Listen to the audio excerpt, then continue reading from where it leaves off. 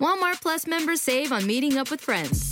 Save on having them over for dinner with free delivery with no hidden fees or markups. That's groceries, plus napkins, plus that vegetable chopper to make things a bit easier. Plus, members save on gas to go meet them in their neck of the woods. Plus, when you're ready for the ultimate sign of friendship, start a show together with your included Paramount Plus subscription. Walmart Plus members save on this plus so much more. Start a 30-day free trial at walmartplus.com. Paramount Plus Essential Plan only. Separate registration required. See Walmart Plus terms and conditions. At Capella University, you'll get support from people who care about your success. From before you enroll to after you graduate, pursue your goals knowing help is available when you need it. Imagine your future differently at capella.edu.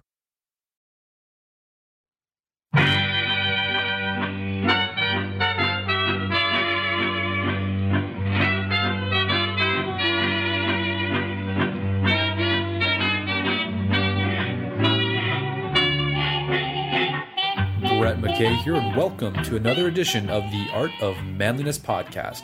Well, in this week's episode, we continue our conversation with Dr. Roy Baumeister. He's the author of the book, Is There Anything Good About Men? Enjoy.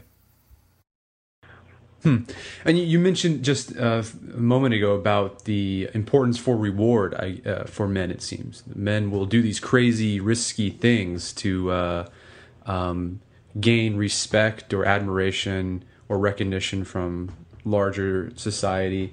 But it seems like our society, some people would say, that we don't value, or we want to diminish risk, and we shouldn't glorify things like violence or going off and sailing across the world or whatever these things that people do nowadays.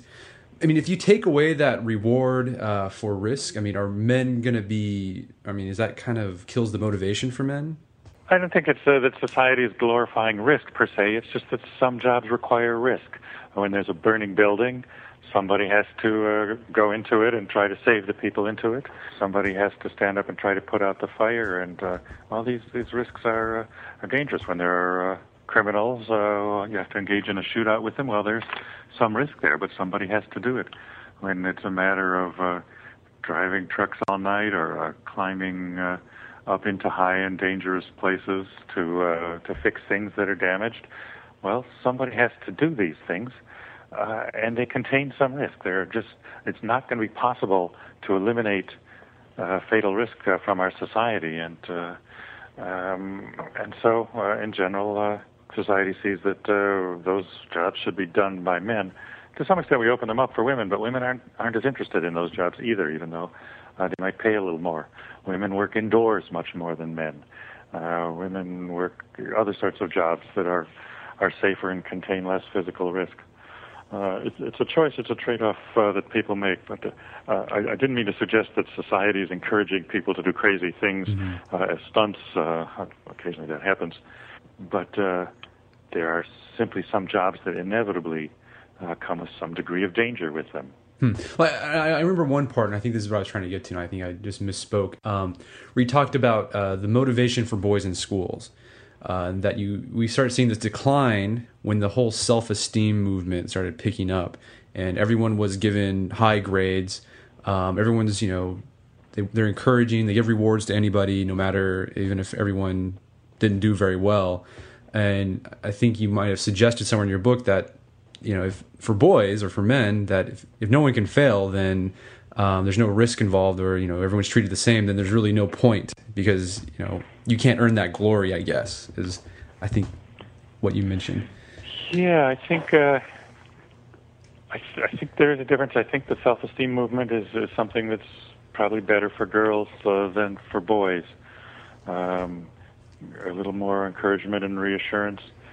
Maybe goes down well with the girls, and grade inflation and things like that, everybody getting an A. Well, if you get an A with everybody else getting an A, in a sense, perhaps that's more okay with the girl than the boy. There's still some striving for greatness, some desire more to be the one. And this goes back to biological differences. Again, we're descended from twice as many women as men, are the ancestors of today's human race, twice as many women as men there, which meant that in order to pass along your genes, we're descended from the people who successfully passed on their genes. The man, much more than the woman, had to stand out, had to fight his way to the top, had to dominate some hierarchy.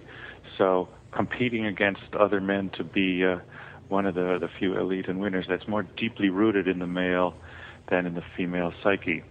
Our schools, we know the boys are not doing as well as girls these days. There's much worrying about what that means and what the prognosis is. We have changed, certainly, our schools in many ways, with the best of intentions. I think there was a time we felt that the schools were failing girls and they needed to do more to take care of girls. But there are very strong, outspoken voices all over looking out for the interests of girls.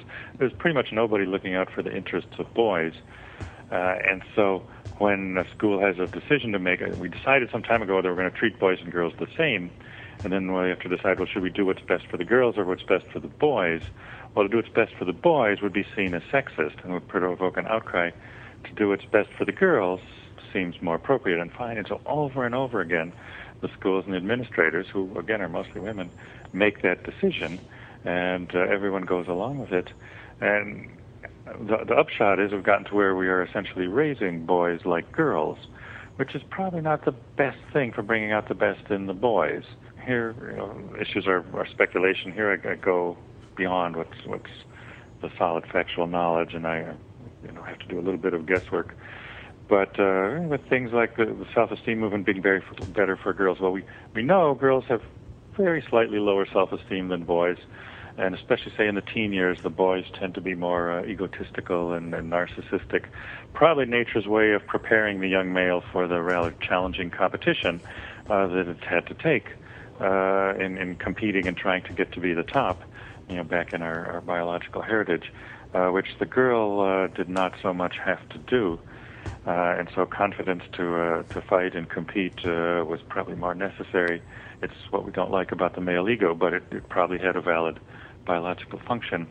But now to bolster that and tell young men and reassure their self-esteem, that sort of ends up cultivating this narcissism that much more, which I think is a destructive trait and not conducive. The cultures that have done best at producing successful crops of men have tended to instill humility instead in the young men, to try to puncture their egotistical balloon and bring them down to earth and say, you got to learn your place and earn your position and achieve and accomplish and fight your way to the top and prove yourself, rather than have respect just given to you for being there. And so when we instead just give them respect and everything, then I think that doesn't do what's best for the young male psyche. We're going to take a quick break for a word from our sponsors. Wedding season is coming up, and if you are preparing for the big day, I know wedding planning can be really intimidating, but finding the perfect suit shouldn't be. Indochino makes it easy to get a fully customizable suit right from your home. Don't just wear any suit on your big day, wear a custom made-to-measure suit. Suits start at just $499, which is about the same price you'd pay for an off-the-rack suit at a department store, and they've also got custom made-to-measure shirts starting at just $89. So I've talked about my Indochino suit on the podcast before. They've been a long-time podcast sponsor. It's navy blue. The measuring process was super easy. They got these video guides you follow. You'll need another set of hands to help you out with that. But the really fun part is customizing it. Got to customize how I wanted the lapels on the jacket, the pockets, the lining. I went no pleats on the pants on this suit. A lot of fun. And then in a few weeks, you have a made-to-measure custom suit sent directly to your door. When planning your wedding, get a suit as unique as you with Indochino. Go to Indochino.com and use code MANLINESS to get 10% off any purchase of $399 or more. That's INDOCHINO.com, promo code MANLINESS. And now back to the show. So you talk about marriage and sex in your book, and one of the issues discussed is why so many younger men today are putting off marriage longer and longer. Are men trying to stay in eternal adolescence, or is there something else going on here? I think there are several things going on. The eternal adolescence argument is perhaps a reproach or a ploy or a way to manipulate men, even though there may be something to it. For one thing, if we take the long view, I should add, age of first marriage has gone up and down throughout history. We tend to compare to the 1950s when it was exceptionally low. It was higher, I think, in the early parts of the 20th century, and it has gone up and down with various factors. It is going up now, and perhaps higher than it's ever been. So we want to look. Probably there are a couple things going on. For one thing, one of the main reasons that pressured people into marrying early was that was the only way to have sex. Yet that's no longer a constraint, that single people can have plenty of sex. And so one of the main reasons to rush and get married early has been taken away. And the eternal adolescence, well, there may be, as I said, as we put less pressure on young people to mature and grow up and take on adult roles, we allow them to stay in dependent roles of being a student, things like that. Well, then, why not stay in adolescence a little bit longer? Adolescence can be a very pleasant time, especially when all your needs are taken care of and you have money and a nice place to live and people to sleep with and people to have fun with. And so rushing into a more structured marriage kind of thing is maybe not as appealing as it might have been another time. I should add, too, though, that the idea that men are resisting this, well, you can look at that. I mean, that's how the women might see it, but you can look at it the other way. Why are the women pushing men to be married? I think there's a basic rationality in both the women wanting to get married earlier and the men wanting to put it off. For one thing, assuming you want to get married, you want to get the best possible partner. That depends on your appeal as a mate. And to simplify things rather drastically, the biggest factor in a woman's appeal is her physical looks and beauty and attractiveness. The biggest thing in a man's appeal is his ability to make money and be a provider. Well, those have different time courses. The woman's looks tend to peak earlier certainly than the man's earning power, so that as you go from 20 to 30 to 40, well, very few women look as good at 40 as they did at 20, and so their ability to attract the most desirable partner has probably gone down steadily over that period of time, whereas a man's ability in terms of his earning power probably goes up from 20 to 30 to 40, so his mate appeal, his desire to attract women has gone up over that time. Hence, year by year, each year the woman thinks, I should try to get married because next year my prospects will be a little worse than they are this year, whereas each year the man can think, my prospects will be a little better next year than this year, so there is no hurry. And, well, that's just how they do it, and there are a few other complicating factors that men and women tend to marry with the man being a couple years older than the woman. And yet, as people get older, there are fewer. There's more and more a surplus of women. So again, though that brings the same pressure that the woman wants to marry earlier when there are a lot more older men available. If the man waits longer, there are more and more younger women available. So it's in the man's interest to wait, whereas it's in the woman's interest not to wait.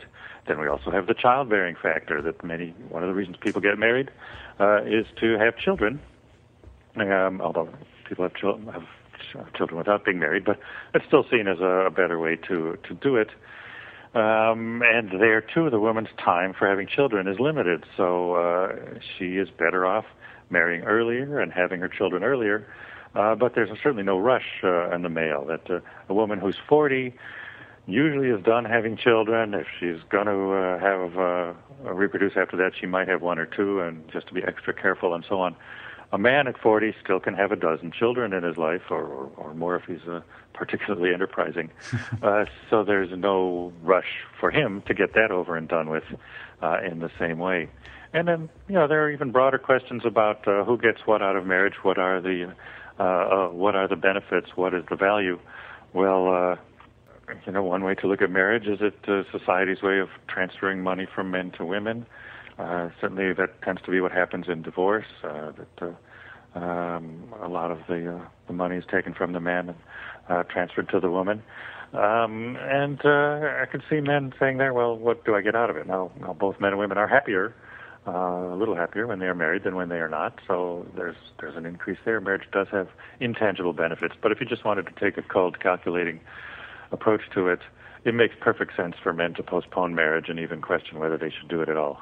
So what's been the response to your book? You lay out some pretty controversial things that I'm sure some women in academia wouldn't go over well with them. But overall, what has been your response? Well, the book just came out, so I haven't heard that much response. I did make sure to circulate the book to women as well as men in academia before I released it, because I wanted to have something that people felt would be fair to both sides and would be respectful of everybody. Because this is in no way this is not a pro-man book or an anti-woman book or anything like that. It is trying to argue that basically men and women are different in some ways, more in what they want than in what they're capable of. That men and women have mostly worked together; they've not been enemies. That they're partner, and that maybe they should appreciate each other a little more. That's my message, and I think it's a very positive and friendly message. So that's what I'm hoping people will get from it. Now, there's an entrenched dogma about gender differences built up with this mostly victim mentality by some feminist scholars. And I used to call myself a feminist. My wife jokes that I'm more of a feminist than she ever was. But I'm a little older. Feminism in the 70s was open to everybody and meant openness to new ideas, meant challenging orthodox views and dogmas, and trying to make everyone have opportunities and equality. And I still support those ideals. But feminism has moved away from that, as many scholars have argued, and has now become much more dogmatic and defending a particular view and promoting women at the expense of men. And I can't go with it on that. And so those people are certainly not going to like a book that says, well, men and women are equal and get along. I think, if anything, one of the most issues that feminism is really built on, this seeing men and women as basically enemies, that men and women are fundamentally at odds with each other and that there's a struggle or battle of the sexes. And I said, well, I want to get past the battle of the sexes, that men and women have been on the same side, cooperating more than other and complementing each other and helping each other. The history is not been about men against women. History has mostly been about groups of men supported by their women competing against other groups of men. And if you want to look at warfare or trade or science or exploration or whatever, it was generally competitions among groups of men, all of whom were crucially aided and supported by their women. So I'm trying to have a kinder, gentler, more harmonious view of gender relations, and not everyone's going to like that. Well, I thought the book was fascinating. It was a really interesting read. It does challenge a lot of things you hear in the popular culture, and even when you're at school and undergrad. And I think a lot of men would enjoy reading it and just find it very fascinating. Well, Professor Baumeister, I really appreciate your time. Thanks for talking to us, and I wish you all the luck with your book. Thank you very much, Brett. It's been a pleasure. Well, that wraps up another edition of the Art of Manliness Podcast. For more manly tips and advice, make sure to check out the Art of Manliness blog at artofmanliness.com. And until next time, stay manly.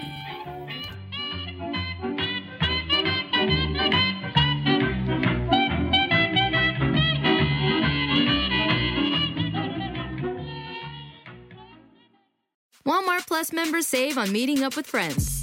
Save on having them over for dinner with free delivery with no hidden fees or markups. That's groceries plus napkins plus that vegetable chopper to make things a bit easier. Plus, members save on gas to go meet them in their neck of the woods. Plus, when you're ready for the ultimate sign of friendship, start a show together with your included Paramount Plus subscription. Walmart Plus members save on this plus so much more. Start a 30-day free trial at walmartplus.com. Paramount Plus Essential Plan only. Separate registration required. See Walmart Plus terms and conditions.